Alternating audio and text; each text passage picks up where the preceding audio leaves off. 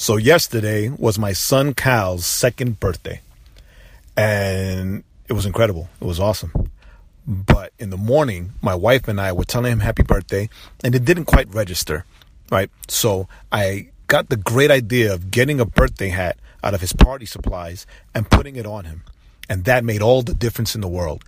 As soon as I put the hat on him, he jumped up happy and screaming, birthday, birthday, birthday.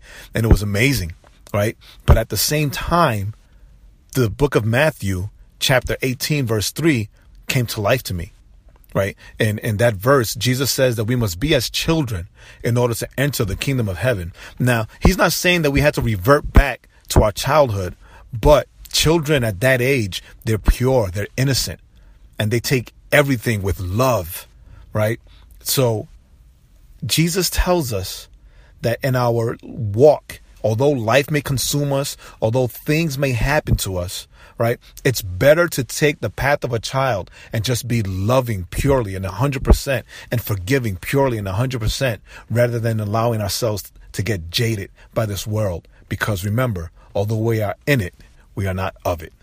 This is Pastor Jay for ThisIsOurCry.com.